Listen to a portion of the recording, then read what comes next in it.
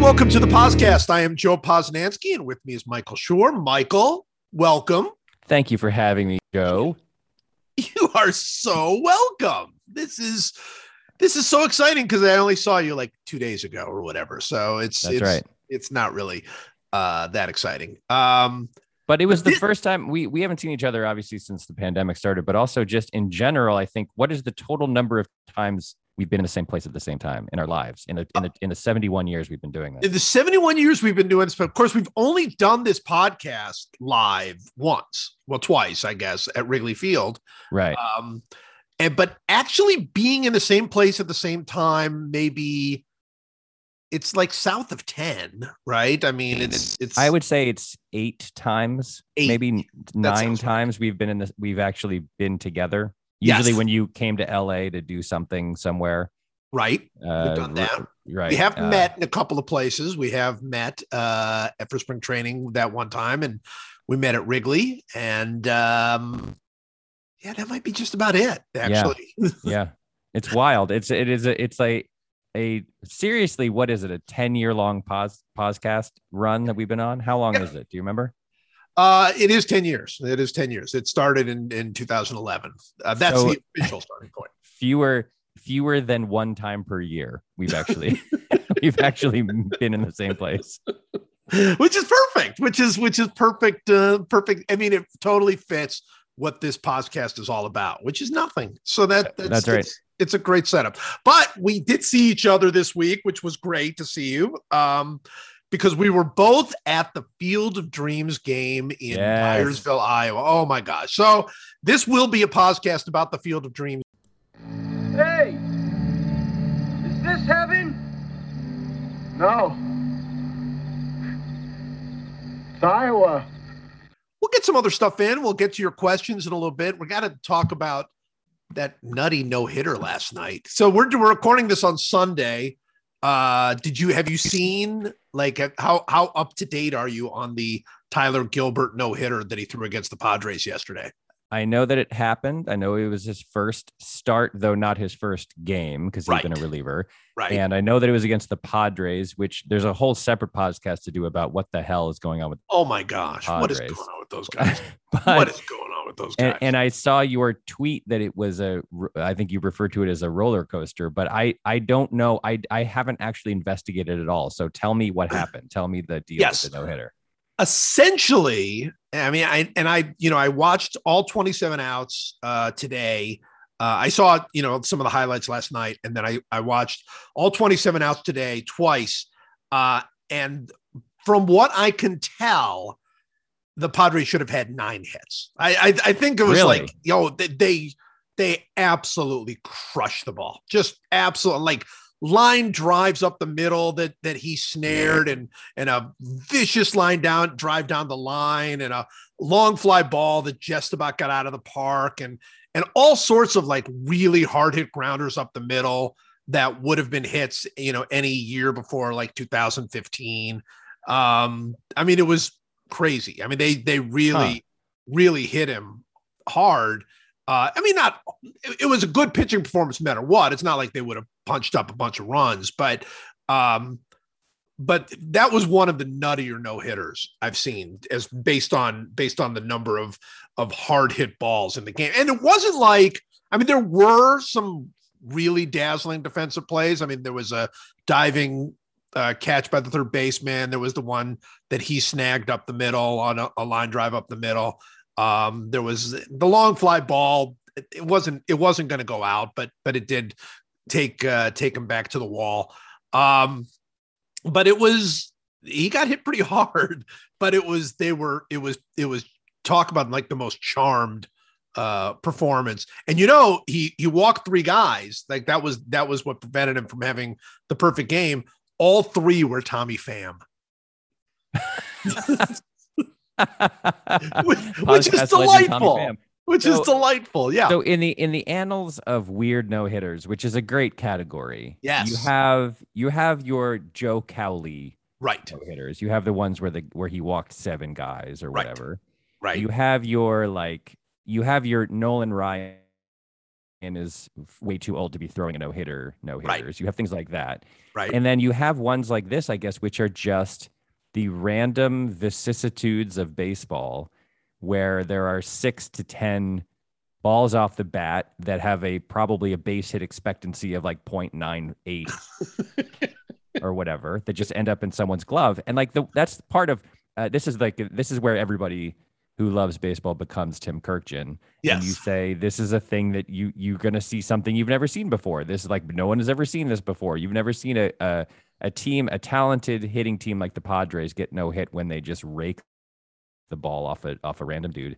And just every single one of those balls ends up in a glove. It's like, it's a wonderful thing. I mean, that guy now, and the great thing is, of course, that guy forever says, I threw a no-hitter in the major leagues. Like, it's just wonderful. It's great. I love it. It's such a wonderful, I mean, everything about it is wonderful. I mean, this is a guy that's, been in the minors forever and was never a prospect. And I mean, he's 27 years old, finally getting a shot up in the big leagues.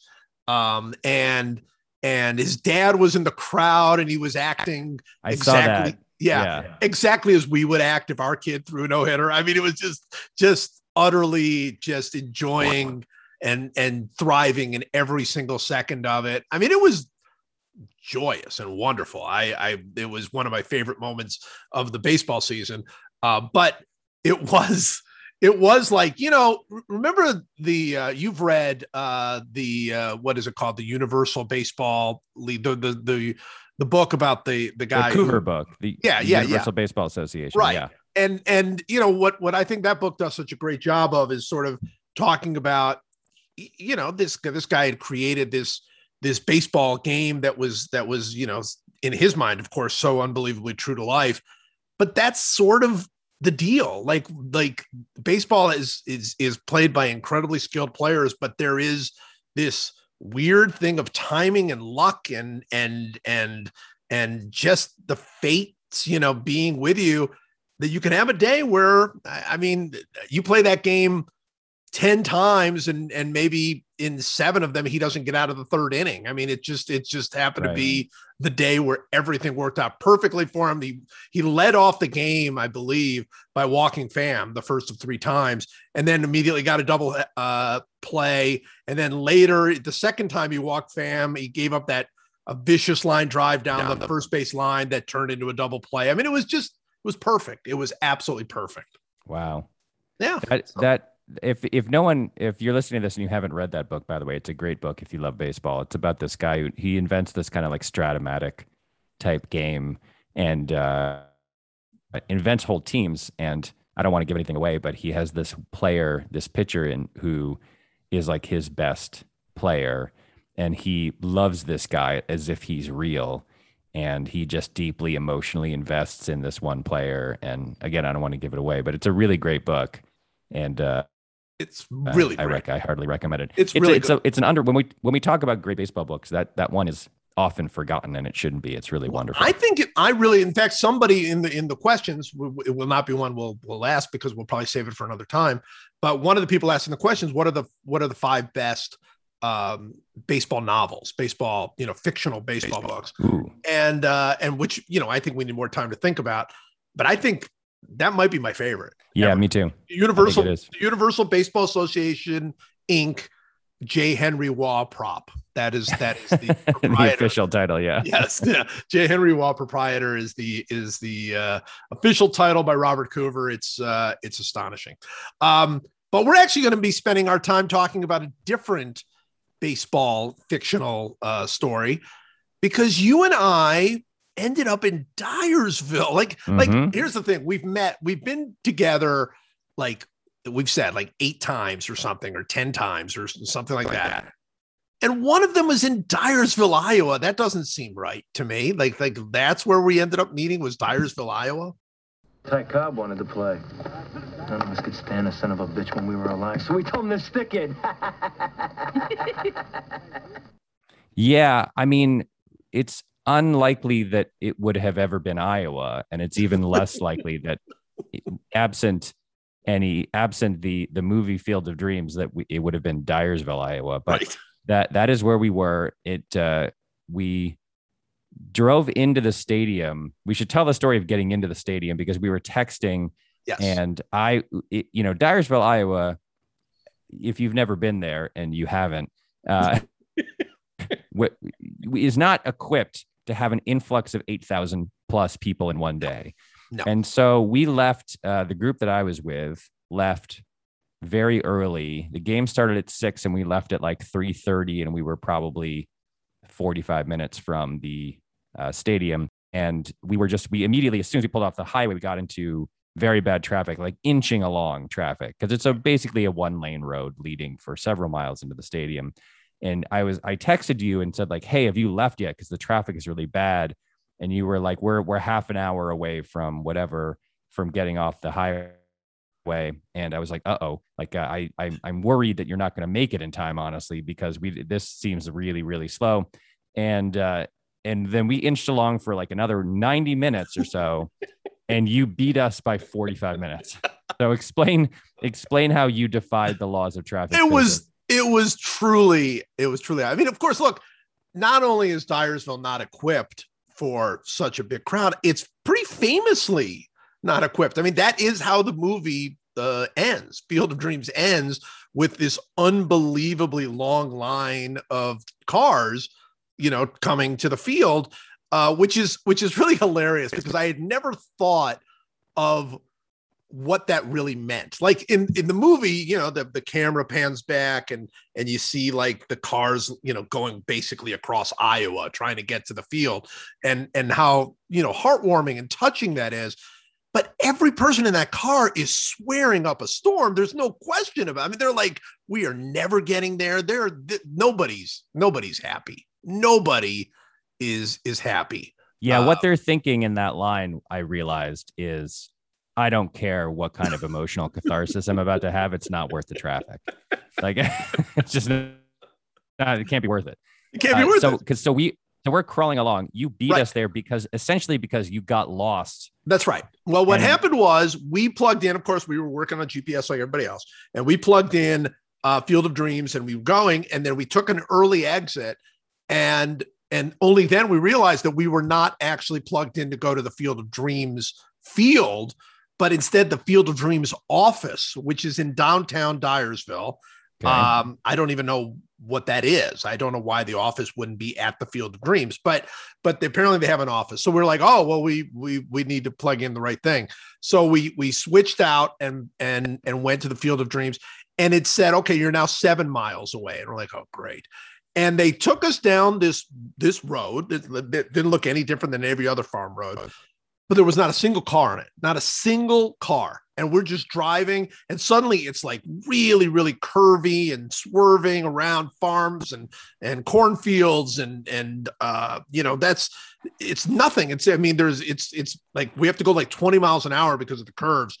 And then we were there, and we were just there, and we saw the line of cars all coming from the other direction. We had just taken some sort of weird back way to get there. And we were in the car because, of course, everybody in the car had seen your text, and they're like, oh, it's going to take forever to get there.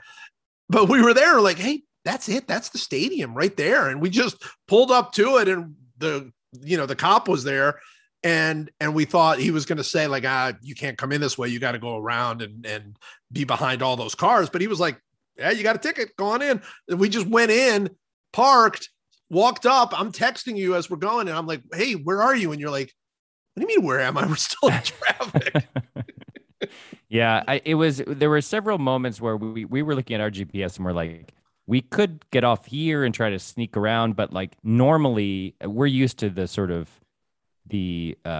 let's call it more like urban sort of system of stadium entry, like Dodger Stadium, where if you try that, inevitably you weave around and you come up to a place and the road is just blocked off. Exactly right. And you have to turn around and go back, and all you've done is delayed your entry by 15 more minutes. So we kept looking at these back roads and thinking, we could try to sneak in that way. And then we were like, no, we're definitely just going to hit a something that's blocked off, and we'll have to turn around. So we didn't, and you didn't work, and it's infuriating. It was really, really awesome. It was so awesome. So we are about to talk about our experience at the Field of Dreams game, which was amazing. But before we do that, we have a special guest. Look at this. It's like a surprise. It's like a This Is Your Life surprise. I don't know who this is. You've told me that there's a surprise guest, and I've told you there's a surprise guest, and I have not told you who it is. Our surprise guest is Checking in on Kansas City with Jason Kander. Jason Kander. Jason, welcome. Oh, brother. Oh, wait, you're muted, Jason. You're not. We can't hear you. We can see you, but we cannot hear you, Jason. How about there? There we go. Oh, look at that. I don't know why y'all, every time I show up, that's when the video, see, Joe just put on his video. Mike's like, I'm not going to do it. All right, I'll do it. I don't care. Oh, look at that. So what I'm wondering is when I come on, does the video stay on after I leave? Oh, no, we don't believe That's in hilarious. Like, We don't really? need to see each other. No, I think last time we did leave it on. I think that's we did. what I think I'm changing things around here. All right, You are an agent of change, Jason. How are you? I am. Well, honestly, like I'm not that great, but I'm really thankful for this little bit of meaningless in the middle of my day, this meaninglessness. So thank you, Joe, for the invitation. And I could use some meaninglessness right now. Well, you've come to the right place, my friend. Absolutely. Now, let me ask, we had some microphone issues last time. So right now I'm not using this fancy microphone. Oh, here we go again. But I can, because my wife taught me, hang on just a second. My wife taught me how. Can you hear me right now? Yeah, we hear you. You sound the same. Okay, Exactly the hold same. on. All right, hold on. Here we go. And now it's probably louder, but I can turn it down. Oh, look at How's that this. It's How's- better. Are we It good sounds right better. here? Tell me what it, I Way think, better. yeah, it's better. It's definitely better than it was the first time. So, Okay. introduce yourself again. Give us your name and address Rank. and your Serial social number. security number. Yep. now batting for the Kansas City Royals, the center fielder, Jason Kander. That's my standard sound check. Look at that. That's good. You Sounds sound good. good. I'm not overpowering you like I was last time. No, you sound Well, good. you are, but not with your voice. All right. It's Jason, we are about to talk about the Field of Dreams game, which Michael and I both were at. We just happened to be. Oh, you were there. both there. It We just were happened both to be. there. It had nothing to do with your star-studded statuses. No, of course not. You just played that lottery that they had and then bought 2 tickets. That's well, what happened. from my home in Iowa. Absolutely. Yeah. That's exactly right. Man of the people you are. So we want to know first, before we get into our stories about the Field of Dreams game, we want to know first, you watched the game, of course. I watched clips afterwards because I was in a cabin in the woods at the time, but I watched all the clips. Okay. I don't want to go into the cabin in the woods thing, but It was vacation. what'd you think? What did you think of the whole thing? I thought it was lovely. I agree with, there were several takes that said, why is it that baseball does this so rarely? Like I read what you wrote, Joe, your point about, it's a regular season game on primetime network television. A great point. But also people pointed out that, we have all this inventory. Every team has 81 home games. Why are we not playing some of our home games like at our minor league affiliates stadiums or Right. at other, that would make such a difference in growing the game. Or we could just focus on how do we get the pitcher to pitch the ball quicker in between pitches. Well, I think let people see baseball. I think you're going to see that happen now. I think that was such a successful experiment. And obviously there aren't that many things that have such a broad appeal as Field of Dreams, the movie. So it's not like there's not 25 other great broadly appealing places to play. That doesn't mean there aren't special places to play that can be eventized, is the word that you hear in TV all the time. So I think you're gonna see that happen more. I don't know if any of them will be a bigger deal than this one. That's my question is like, are there other things they can do that will be as big a deal? I don't know, but you're definitely going to see it happen because it was a big success. Yeah, I think there are a lot of things you can do. I don't know how you compare it because this was the first one. They'll do the Field of Dreams game next year for sure, and it'll be great, but it won't be like this one, right? This was the first one, so it's different. But I kind of think that there are a bunch of different things that they could do that would, that would be, if not as big a deal, pretty close to as big a deal. I mean, I've talked about how I think they should play. There are 3 Negro League stadiums that still exist. They should definitely play a game at one of those in Negro Leagues uniforms and celebrate the Negro Leagues. But, if you want to talk about just art and movies and whatever, I mean, why wouldn't you play a game in Durham, North Carolina, and, right. and Sure. make it full Durham night, right? I mean, why wouldn't you do that, right? You could have Costner again. Exactly. And then why wouldn't you play, one with where the one where he threw the perfect game or whatever, just for the love of the game, just the love play of the one at game. like Old Tiger Stadium or whatever. Just travel Costner around the country to every one of the sites where he did movies. No, but I think there are lots of different things that they can do, including some that you wouldn't even have to do, like special places. I mean, I know one of the fears, I was talking to a television executive after the game, and he was saying, one of the fears is that it was really, really cool when the NHL played their first outdoor hockey, thing. Like that was really cool. And then they didn't want to Fenway Park and they didn't want to Wrigley Field. And they did, and after a while it was like, all right, fine. You've kind of run out of places. And that's a concern, but I don't know that it is, because I think, why wouldn't you make one special Fenway Park night, make it a Thursday night game that would be in national television, one special Wrigley Field night, one night honoring Hank Aaron and Willie Mays. I mean, I just feel like, it feels like to me, like baseball has never come close to taking advantage of the fact that the one thing they've got is a lot of inventory, and you could make some of these games special. Well, yeah, there should also be they should play a game in Williamsport. They should figure out a way to turn the Little League World Series field into a Major League field or whatever. Absolutely.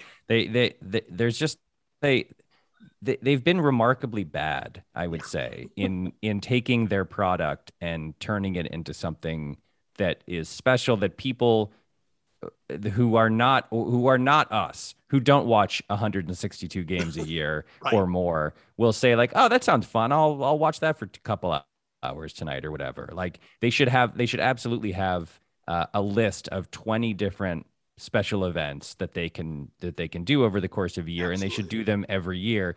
And by the way, they started doing that a little bit recently with they played in London, Right. and in a ridiculous stadium where the final score was 19-17 or whatever that was. And they'll play, but they should be going to the Dominican Republic and Absolutely. playing a game. They should Absolutely. be going Mexico. to Mexico. They should Puerto be going Rico. to, yep. They should be going to the places where bring, look, the Cubs stink now, and no one wants to watch them. But if like last year, if they had brought Javi Baez Yes. to Puerto Rico, Yes. and played a game, it would have been an enormous deal if they had done that. It would have been, so they have these opportunities with these guys who are star players, who are from places that aren't in America, and they should be taking all of those star players home to play games in their home stadium. And they should do hour-long documentaries about, if you actually went to the Dominican Republic, if you went to San Pedro de Macorís in the Dominican Republic, and you brought back not only current players, but former players who were Yes. from the Dominican. And if you brought Pedro back and did an hour-long documentary of him walking around, and you saw how people in the Dominican respond to Pedro Martinez, it would be very moving and fantastic. Oh, yeah. And they've just been really bad at doing that. They have Pedro and David Ortiz in a booth for the TBS pregame show. Do that show from the Dominican for a week, and have it be Dominican week, and it would be huge. It would be a massive way to grow the game. I'm telling you, one of my favorite experiences ever as a sports writer was going to the Dominican with Tony Pena, who is he's a god there in the Dominican. I mean, he was one of the first, and he lives there and is somebody who provides for so many people there. I mean, it's going around with him really is like going around with the president, and seeing the way that people responded to him. We went back to where he started. And one of my favorite stories of that game is we went back to the house where he grew up, the home where he grew up, which dirt floors and 5 to a room and everything else. And we went in there, and it was it was somebody else is living there now, but it was exactly as it was when Tony Pena was there, except on the wall, there's a picture of Pedro Martinez. There's like a picture of Pedro Martinez. And he said, it's exactly like it was when I was young. And I said, yeah, but then now there's a picture of Pedro Martinez. And he said, yeah, that used to be a picture of Jesus. Like that is right. That's what we're talking about. That's here. what we're talking about. It's a great idea. To me, it's not just about taking the game to places outside the country. It's also about taking the game to places inside the country where they don't get to see the game regularly. Yes. To me, like one of the things that was so special about the Field of Dreams game, it wasn't just that it was played in the corn and all that. I mean, to be honest, for me, like it was cool that they had so many fans there, but like if they had just played it on the original field with like 100 fans watching, like what I remember from like travel baseball when I was in high school, like that'd be even maybe cooler. But my point really is that what was also special was it was the first MLB game in Iowa. Yes. So like, why not do that every in state. Montana and in Idaho? Well, Alabama has a Negro Leagues baseball stadium. There's never been a major league. Well, now the Negro Leagues are considered major leagues. So, but there's never been an MLB game in Alabama. Think of what Alabama, I mean, you talk about Montana, North Dakota, some of these other places. Think about what Alabama has contributed to Major League Baseball. That's Willie Mays, that's Hank Aaron, that's Satchel Paige. I mean, my gosh. And there's never been a Major League game. I mean, what an unbelievable documentary you do on that, right? And it's worth it for teams. It doesn't take that much to create a fan base somewhere. Like I think about myself growing up in Kansas City where we don't have an NBA team. And, so I didn't grow up really all that into the NBA at all. But now, like, my son and I are huge Thunder fans because we have this very loose connection to the team. And now they just drafted a local kid here. And so like it only strengthens that relationship. And, I guess it's the closest, Oklahoma City's the closest, but it's a toss up between that and Memphis. But my point is like, I remember growing up and, when I would get home from school, like we had the Royals were great, but when I would get home from school, I could turn on WGN and watch the Cubs. Right. And I could also turn on TBS and watch the Braves. Sure. And so whenever I meet, like when I travel the country, when I meet somebody who is not from Atlanta or Chicago, and they're either a huge Cubs or Braves fan, I know it's because of WGN or TBS. So it doesn't take much. Like if you're the Royals, like, go to Montana and play a game, and you may end up with a bunch of fans in Montana. Totally. A very good friend of mine named Mike Stone grew up in New Orleans and is a huge baseball fan. And he's a Braves fan because that's what he could watch. He could watch the Braves, and he's from the South. And so that's what was available. And like, there's never been an MLB game played in Louisiana either. How could you not have a game in New Orleans? Play a game in New Orleans. Like there's a lot of sports fans in New Orleans. Like play a game and don't play it in the freaking dome. No. Find a stadium. What does it cost to convert a stadium into a, there's got to be minor league stadiums. So you go there, you play it, you move the fences back 10 to 20 feet or whatever, and you play a game with 8,000 people. It's like, New Orleans has a AAA team. They have a stadium. I mean, they play there. I mean, it's, but you ask what it costs. I mean, MLB built a stadium out of the corn, right? I mean, whatever it costs, they can afford it. The goal should be that in the next 10 years, they play a game in every state in the Every state. Yeah. I agree. If you're the Rays, you're lucky to play for 8,000 people. That's right.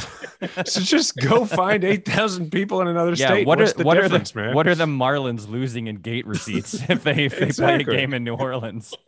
Exactly. It'd be great. And they should have a weekly primetime Major League Baseball game on a network. I mean, that should just happen. I can't believe that MLB has not insisted on that in their television deals. I mean, it's so important. I mean, to me, what was really exciting about this was not only were the ratings really, really good, the most watched regular season game in 15, 16 years, but kids watched because it was the time was perfect.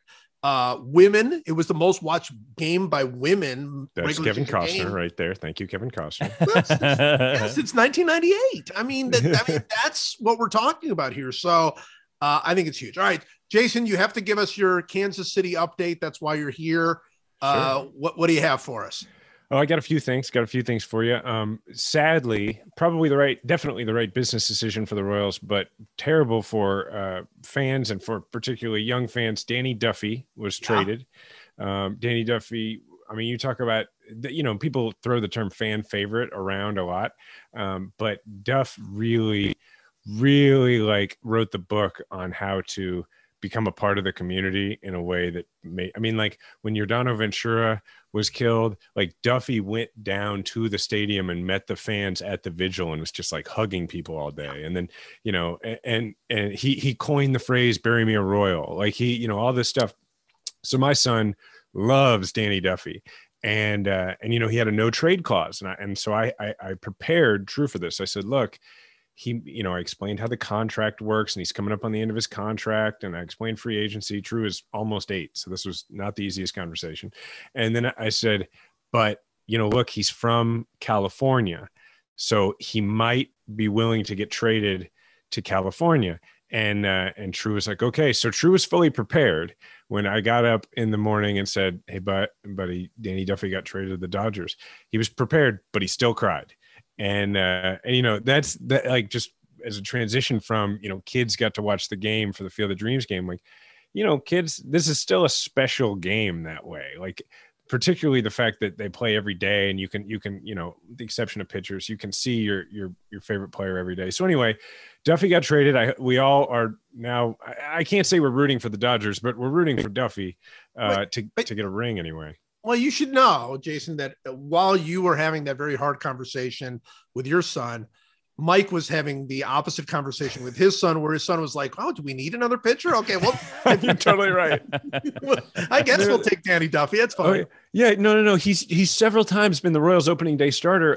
The Dodgers will very possibly use him for long middle relief. Exactly. Just an emergency guy out of the bullpen if they need him. Exactly, yeah. And that's after losing Dustin May for the year and Trevor Bauer to his difficulties and everything else. Like, all right, well, yeah, throw Duffy in there. Yeah, why now? We got him.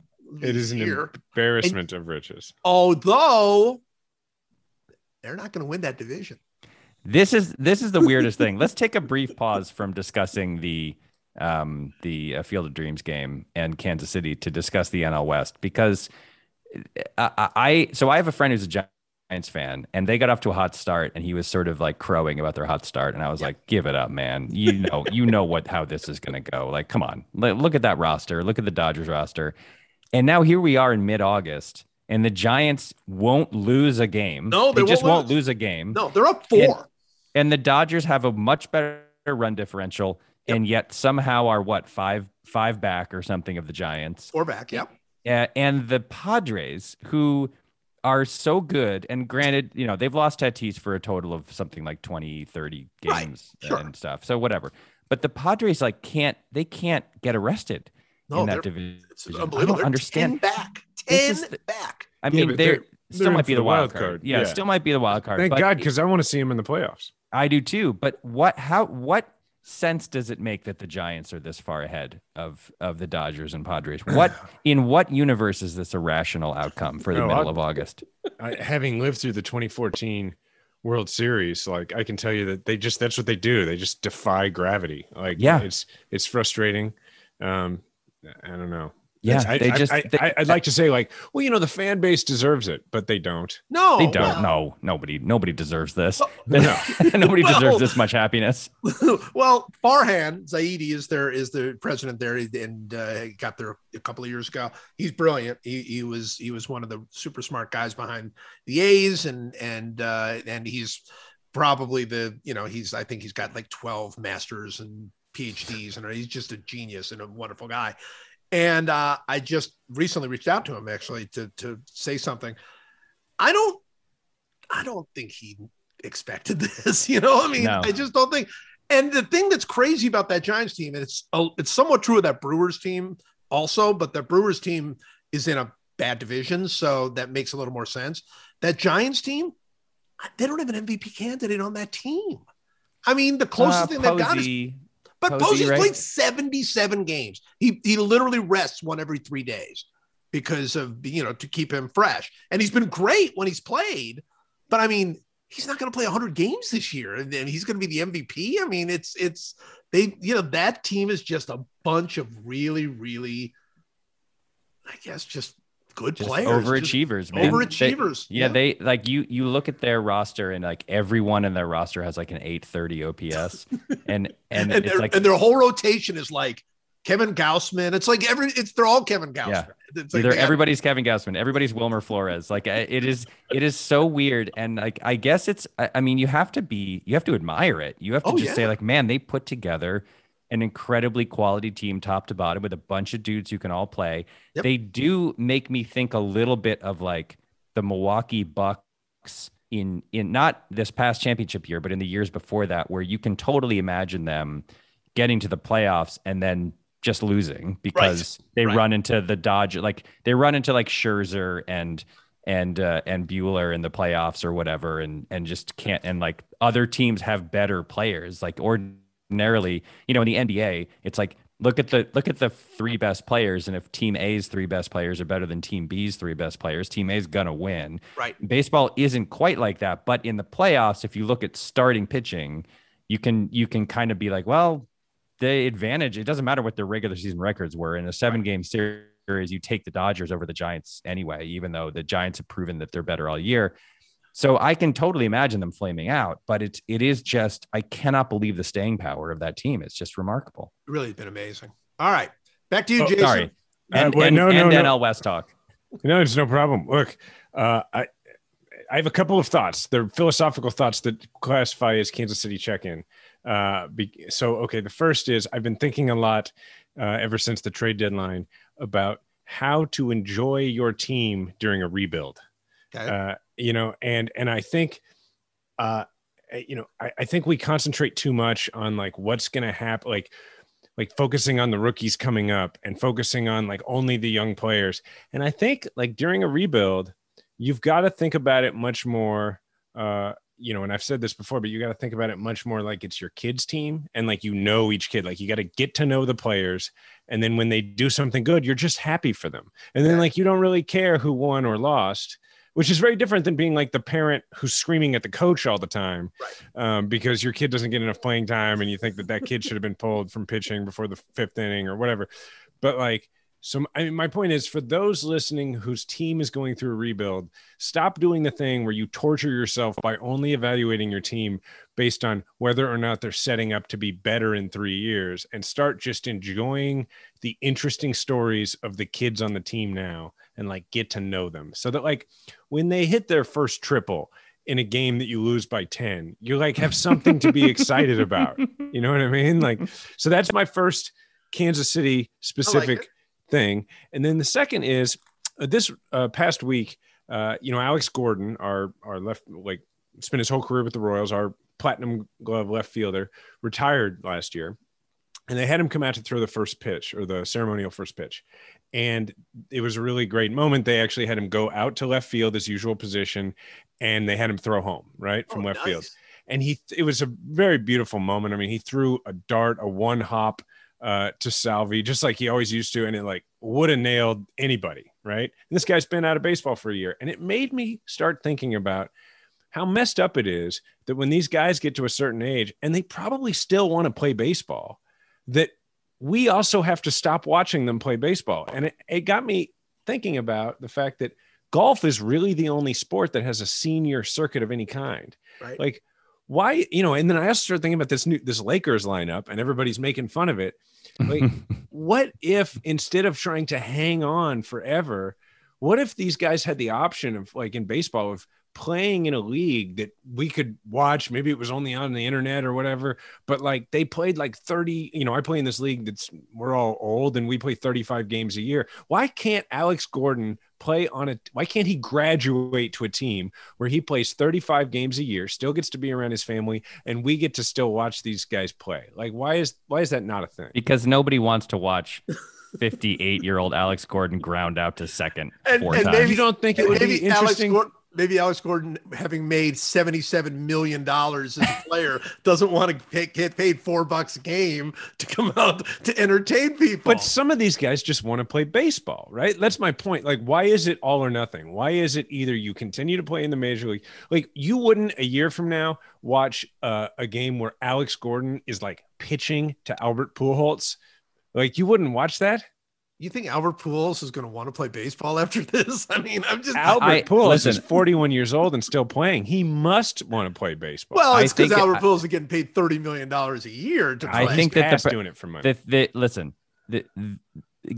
Famously, athletes have a hard time letting go of the game, right? Yeah. Like it's very hard. It's psychologically and emotionally tricky to move on. And I don't think we'd be helping them by saying like, you can play for another 15 years in the senior league for a $200 a game in front of like 600 fans. I think that's like I think you need to break away from the game. When the game tells you that it's over, I think you need to go do something else with your life. I disagree. I think we need to normalize the fact that they still want to play the game.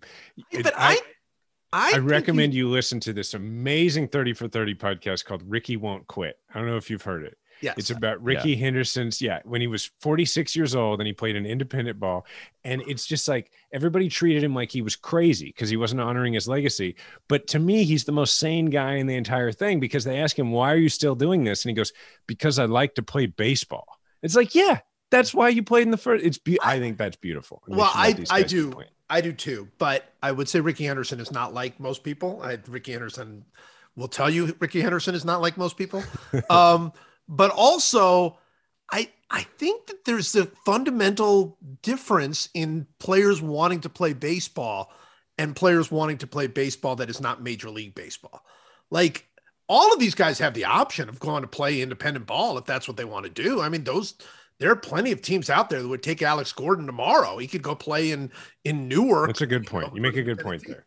I think those guys they want to play Major League Baseball with all the pressure and the intensity and the focus and all of those things. The actual game, I don't think those guys, I remember Tom Watson once telling me that the least exciting thing he could ever imagine doing is playing golf for fun. Like just going out like with four guys, like, let's go out and play. Like he's like, there's nothing interesting to him about that. What's interesting to him, what he missed, was being competitive and down the stretch with Nicholas and whatever. But I think that's what those guys miss. I don't think Albert Pujols will miss being out there in a uniform and playing baseball. You might be right. I could be swayed on this. Now, the thing is, though, the league I play in, like for years, there were a lot of former Royals who played out there. Well, sure. Like I said, those guys, some of those guys invite Alex Gordon to play with you, man. I've thought about it. I should reach out right after I get off this. All right, so we're gonna go back to talking about Field of Dreams. So, give us your favorite your favorite thing or two from the game? What really moved you or got your heartstrings pulled on your heartstrings? There? I'm predictable. It was the guys walking out of the corn. Yeah, that was like I was like, ooh, that surprised me how much that got me. Also, gotta hand it to Costner for really committing. Oh my god, the word. Yes, committed. It was like a 7-minute long. He was clear that Costner is an actor, and it was clear that he had said to someone, like, direct me. Like, what's my motivation here? And it was like, he had a whole backstory in his head. It was like, you've returned to the field. Ray Kinsella is back. He doesn't exactly know why. I mean, it was ponderously long that he walked out. He moved sort of toward first base. He stopped. He looked around. He looked confused. Like, why am I back here in this setting? Then he drifted back towards center and he stopped and he paused and he looked around and then he turned around and then the guys walked out of the corn. It was like he had a whole narrative in his head. Oh, of what was going on there. Like, there's no doubt in my mind that Costner in his mind as motivation, he was dead. It was yes, Ray Kinsella had died. Yep. And he found himself back out on the field. Just what am I doing here? What's going on? And why have I been brought back? What's happening? And then it was like, oh, I'm here to usher in the game like that. It was he had a whole story. It was kind of great. Like I loved it. He could have walked out and just like waved to the crowd and waved and people had gone crazy. Then he could have turned around and made a grand gesture to the corn and they could have walked out. Like he could have done it that way in a sort of presentational way, but instead he acted it. Like he acted. It was a performance. And I was like, you know what? I got to give it up to that guy. That's like that's cool. It was very cool. And also that he didn't let, when the players came up and started shaking his hand, he really didn't let that break character entirely. No, staying in character. He was. And it must have been weird for them. Coming up to me. Yeah, they're coming up and like, hey, I'm a big fan. It's what and he's just like, it's acting befuddled by them being there and like, who are these players? Where did they come from? What are they doing here? Yeah, I also appreciated. I'm no lover of the White Sox as a fan of an AL Central team, but I did appreciate that he introed the teams as the first place White Sox. And he was like, and the mighty Yankees. Like, I mean, it's just like this team's in first place and this team is the Yankees. Yes, that's exactly right. I thought that was pretty. It was joyful. All right, yeah. Jason, another sterling Kansas City check-in, I have to say. Hey. Thank you for having me. I appreciate it. Hey, I want to make this thing. So Mike, I'm going to update you on my current stats. I'm slashing 386, 455, 545 with an even 1.000 OPS. That's an OBP heavy OPS. That's what you want, man. You that's know right. what I mean? You're not making outs. That's great. Exactly right. That's going to really help your WOBA. I appreciated a couple weeks ago when y'all went ahead and acknowledged that with a metal bat, I probably put a couple out.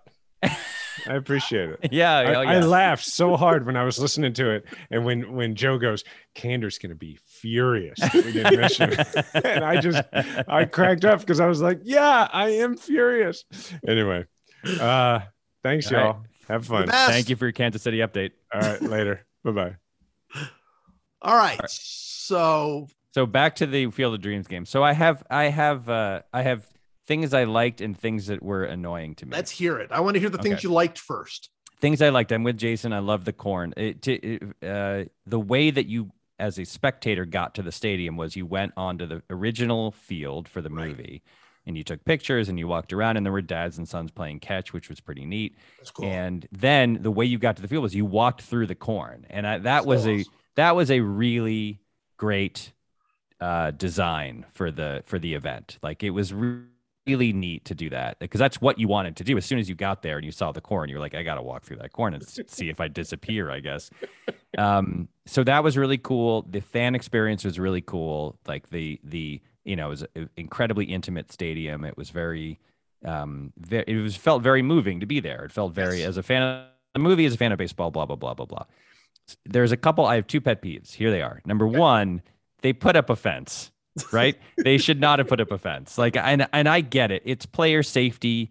You can't have Aaron Judge, 285-pound Aaron Judge running at full tilt back toward the corn and then just like getting his eye poked out by a corn stalk. Like I totally get it. And they did it right because it was a mesh fence, so you could see the corn through the fence, which meant that it felt like there was no fence there. But really, what you wanted was a line painted either on the ground at the edge of the corn, where it's just like, hey, if the ball goes over the line and lands on the corn, it's a home run. But it's basically a 0-foot fence is what you wanted, right?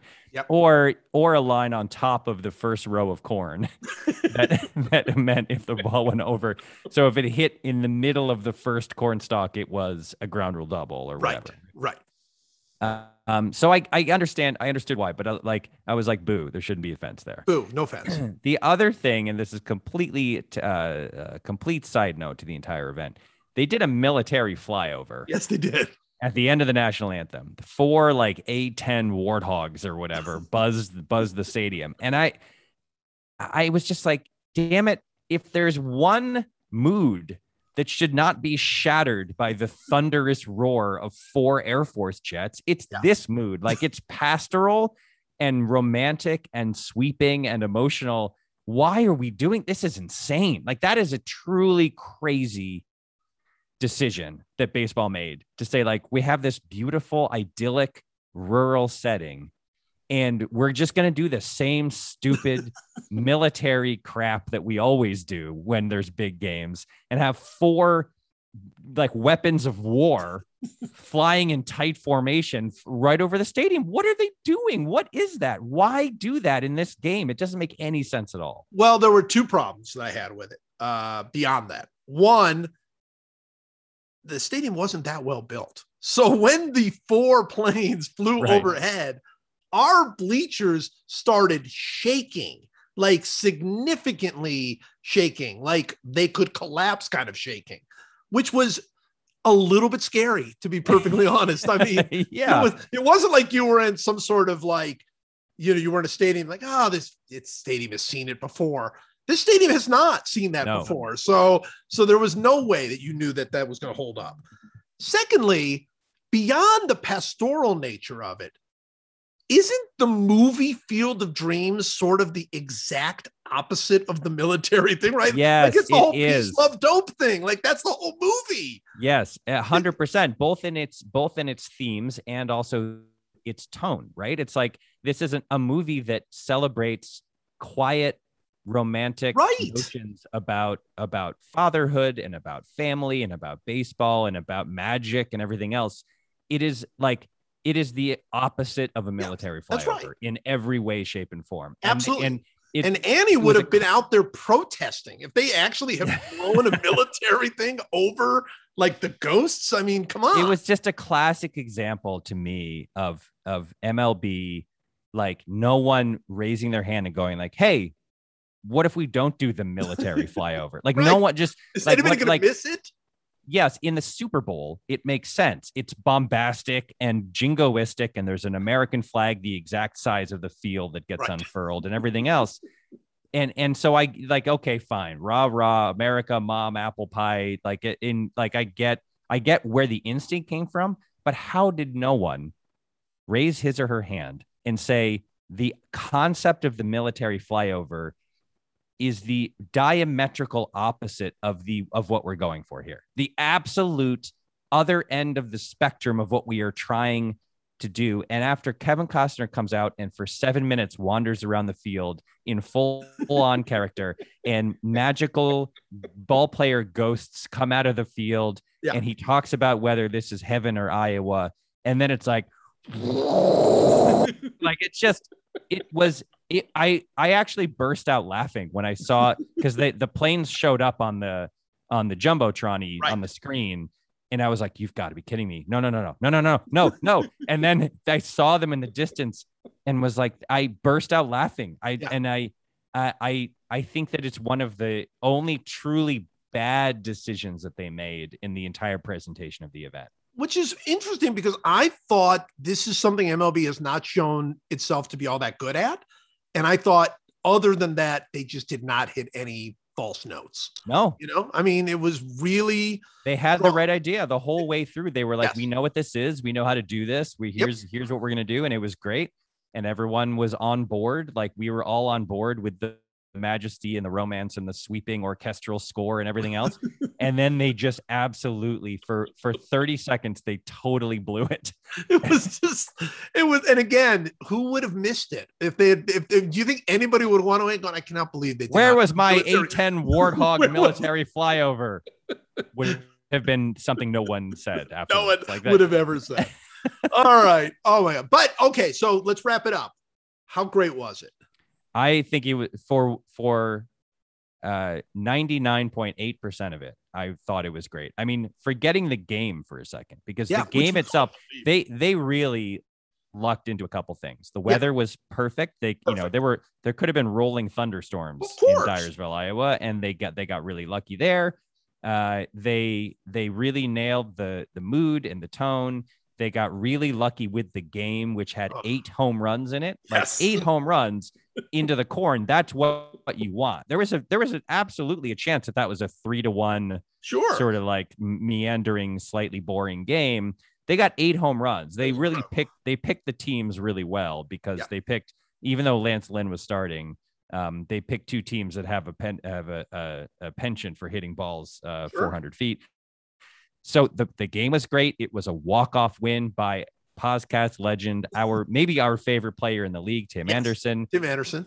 That was fantastic. The double home run Yankee comeback in the top of the ninth was really exciting. Yep. And then Anderson wins it on a walk-off. Like, they couldn't have, no pun intended, they could not have scripted it any better. They really couldn't, for a game where they were trying to capture the imagination of new people who haven't watched baseball in a long time. It couldn't have been better. Like, absolutely a very, very lucky game that they got out of the scheduling of those two teams. So there was nothing I didn't like about it. I really thought it was like as good as that event could have been. That's how I felt too. I just felt like there was nothing. I just didn't think, other than the military thing, they hit every right note on the thing. And it was sweet, but it was, even if you didn't like the movie and thought it was stupid, which is, a few of my friends were like, this is stupid. You guys are celebrating a fictional thing for a dumb movie. Like, this was, what a lot. But even if that was your case, it was baseball in a small town in Iowa, in a cornfield, wearing old-fashioned uniforms. What is not to like about that? Yep. I know. And I have a thread with some friends that and the title of the thread is Anything But Baseball, because they dunk on me like crazy. They're NBA fans and NFL fans, and they dunk on me like crazy for liking baseball as much as I like baseball. Right. And even they were like kind of interested. Well, they one of them made a joke about me probably being at the game, and then I started sending them pictures, and they were like, "You've got to be kidding me." But it was like the longest we've talked about baseball on the Anything But Baseball thread since the thread started. And like, that's what they were after. That's what MLB was after, right? Let's have people in the dead of August who don't ordinarily talk about baseball. Let's have them talk about baseball for a day, right? And then jumpstart something. And they have this zone now where like there's no, like, even the Premier League hadn't started yet. There was no sports. Like, yes, there is preseason football, which you've got to be kidding me if you care about preseason football. The NBA is in the summer league, which is like mildly interesting if for diehard NBA fans. But August, there's nothing going on in August. Like, baseball had a really good idea, which was like, hey, we have this opportunity in the same way that college basketball has March. We have August. Like, let's figure out what to do in August. And get people talking about baseball for a second, and it totally worked. It totally worked, and I hope they play it up big. All right, let's finish it off with the 5 questions. We'll start off with this guy, Alan Seppenwall. Oh, okay. What is the status of my appeal with Goodell? Okay, so for those of you who don't know, Alan Seppenwall, a sometime guest on the podcast, was banned for life. For life. For a number of infractions. Yes. Starting with when we did our holiday draft one year, we picked holiday movies, and he chose Groundhog Day, which immediately brought down a year-long ban, which was then extended into a full season ban, a lifetime ban. And he's appealed the ban a number of times to PosCast Commissioner Roger Goodell, who has denied his appeal every time he's appealed. He's appealed like 7 or 8 times at this point, and Goodell keeps saying, no, sorry, lifetime ban. So the final appeal just came through, and he made a number of excellent points and about his contributions, his many contributions to the podcast over the years, and about he is a listener of the show, and he's been a good soldier, and he's been a loyal listener. And Goodell listened to all of those appeals, and he did a lot of soul searching. And he said, you know what, Alan, I think I was wrong. You don't have a lifetime ban anymore. You have 99 consecutive lifetime bans. It's like when a serial killer whose crimes are so horrific that a judge says 1 lifetime sentence is not enough. I'm going to sentence you to 99 consecutive life sentences. Right. That's the new decision that's been made by the commissioners. 99 consecutive lifetime bans. There you go. Well, there it is. Stuart Joyce actually responded to Steppenwall by saying, going to guess that every morning at the exact same time, Goodell reviews and denies your appeal, all while listening to the same Sonny and Cher song. I think there it is. There it is. That's right. Yes. I Got You, Babe comes on Goodell's alarm at 6 a.m. every morning. He wakes up and pronounces that Steppenwall's banned for life. I love this. I love it. All right. Second question. Okay. You know what? I'm gonna merge two questions because they're both things that we want to discuss. One is asking us to discuss the Trey Turner slide for 30 minutes, which we don't have 30 minutes, but we will discuss it. And the second one is how does Joey Votto still bang so hard at age 37? Two of our favorite things in the Two great questions. world. Two great questions. The Trey Turner slide, if you haven't seen it, just type Trey Turner slide into Google and it will give you the video. And stop listening to this. Just watch that for the rest of the afternoon. Literally. Yeah. I saw Tim Kirkchin on Baseball Tonight, I think, and he said the best thing about it that I've heard, which is you can't slide that perfectly on a slip and slide, which true. Is an absolutely true statement. It's one of the most satisfying, I guess is the word. There's a great Reddit thread called Oddly Satisfying. I think it's called Oddly Satisfying, which is just videos of things that are just oddly satisfying that you watch it and you're just like, wow, that's really satisfying. And the Trey Turner slide should be a permanent pinned video on that thread. Cause it is just, I've just watched it. It's the equivalent of listening to like a meditation app when you're trying to go to sleep or something. Yes. It's just the most soothing thing. Like it's the most, I don't understand it. Do you understand it? Like no, it looks like for 1 second, Trey Turner was an omnipotent God. And he decided that with his omnipotent power, he was going to remove from the physical tactile universe the concept of friction. Like that when he slid his body and pants and the dirt were going to have a coefficient of friction of 0.00. That's right. And he just glides like he's on ice. Yes. And then pops up in a perfect way. And I don't understand it. I do not understand it at all. Do you? No. And my question is, what in the world did that feel like? Like to do that? Because to me, like one of the greatest feelings, you have had this feeling, hopefully most people who have listened have had this feeling, is when you were playing baseball and you were at the plate and you connect with the ball so well that you don't feel it, right? Like you don't, that to me is like his whole body. Like he got up and he was like, what did I just do? Like, I don't even think like any of it, like even registered with him because it was so utterly perfect. It was ridiculous. I tweeted, and I still want to know the answer to this. Like, what must it feel like to be that athletic? Oh my gosh. Like it's to me, it's in the category of that Giannis video where he is on a breakaway and he crosses half court and dribbles once before dunking. Like, what does that feel like? Like he runs 42 feet or so, dribbling once and then dunking. And that, like that, just the power that you feel in your body, or the sort of like the physical ability that you feel in those moments must be so mind-blowing. You must be like, even if you're Trey Turner or you're Giannis, you must be like, man, that was cool. That was pretty good. But the greatest thing about the whole thing with Trey Turner is that he scored from second on a single, and there was no play at the plate, even though that ball, 99% of the players either don't score or there is like a tag at the plate. But he just slid by, like, you know, the catcher was just he had the best view of the slide, had no chance to tag him because he's so ridiculously fast. It's incredible. Just beyond belief. And Votto, we have to deal with. So Votto homered in 6 straight games and came within like 2 feet of homering in a 7th straight, which I think would have been a record, right? Well, I think he homer in 7 and he came close to homering in 8. Or was it? I can't remember now. I think it was 6 straight, and then 7th was the ball caught at the wall. But I mean, you know, look, Tim Anderson, probably PosCast #1 favorite player. Votto's a strong number 2. He's right there. He's our Hall of Fame guy. It was 7. It was 7 straight games that he homered. Wow. And he came that close to homering in an 8th. And then he's had another 2 homer games since then. I mean, the guy is at age 37 and he's slugging 580, he's hitting 282.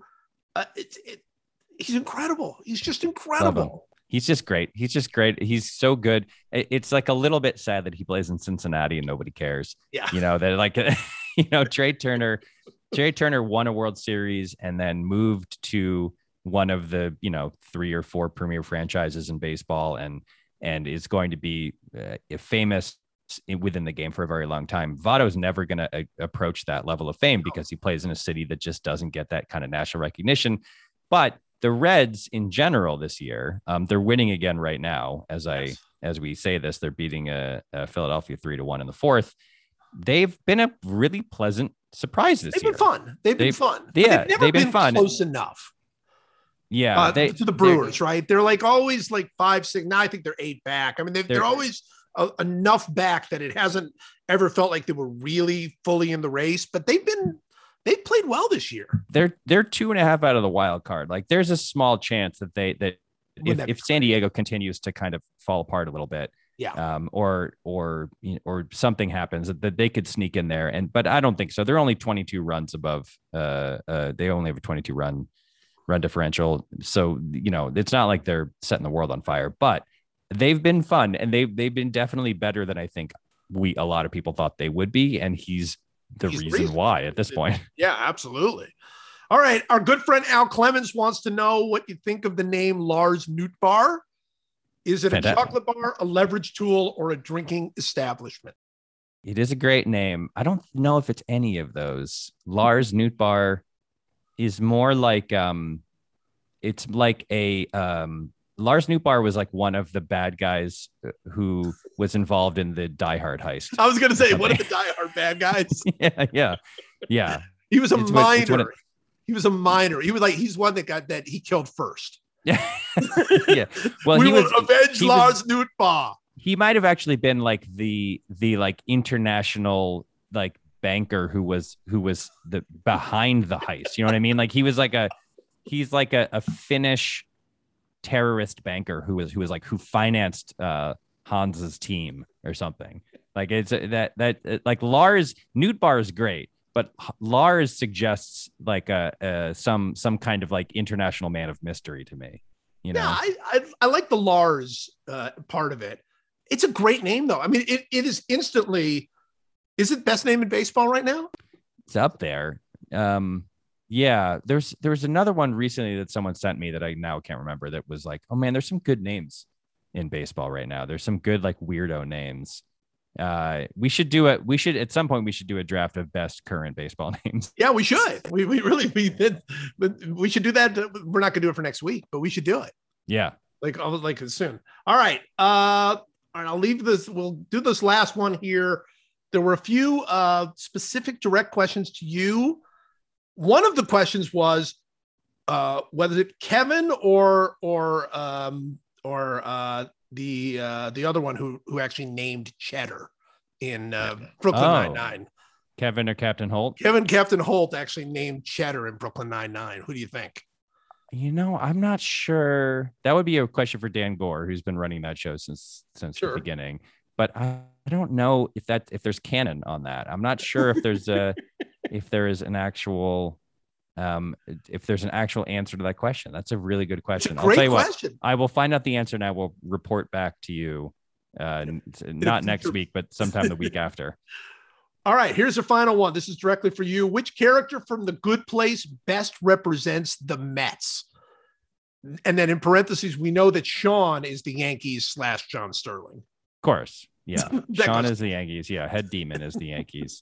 Who best represents the Mets? Well, what would that mean? It would mean that the Mets are like, they sort of are, they can't get out of their own way. Right. They're sort of, every time they're a 1 step forward, 2 steps back kind of an organization. Yes. Right. Where as soon as whenever they do something right, it's only a matter of time until they do 2 things wrong. Correct. So plus they're unlucky. They are a little unlucky. Yeah. I mean, my temptation is to say Jason Mendoza because he is, there are certainly moments where he does things that are sort of good or smart, but then it's always undone by his own incompetence, right? Like his own bumblingness and stupidity. That's probably the end. It's probably Jason. Like He's closest. Yeah. Yeah. I mean, he's from Jacksonville. And so my temptation would be to say that he's more like the Marlins or something. where the Jaguars are so perfect for what he is. Cause like there's something about like the Mets have at least a little bit of evil in them. And I don't think he has any evil in him. Good point. Yeah. The Steve Cohen does add the element of like banned for life for malfeasance by the SEC.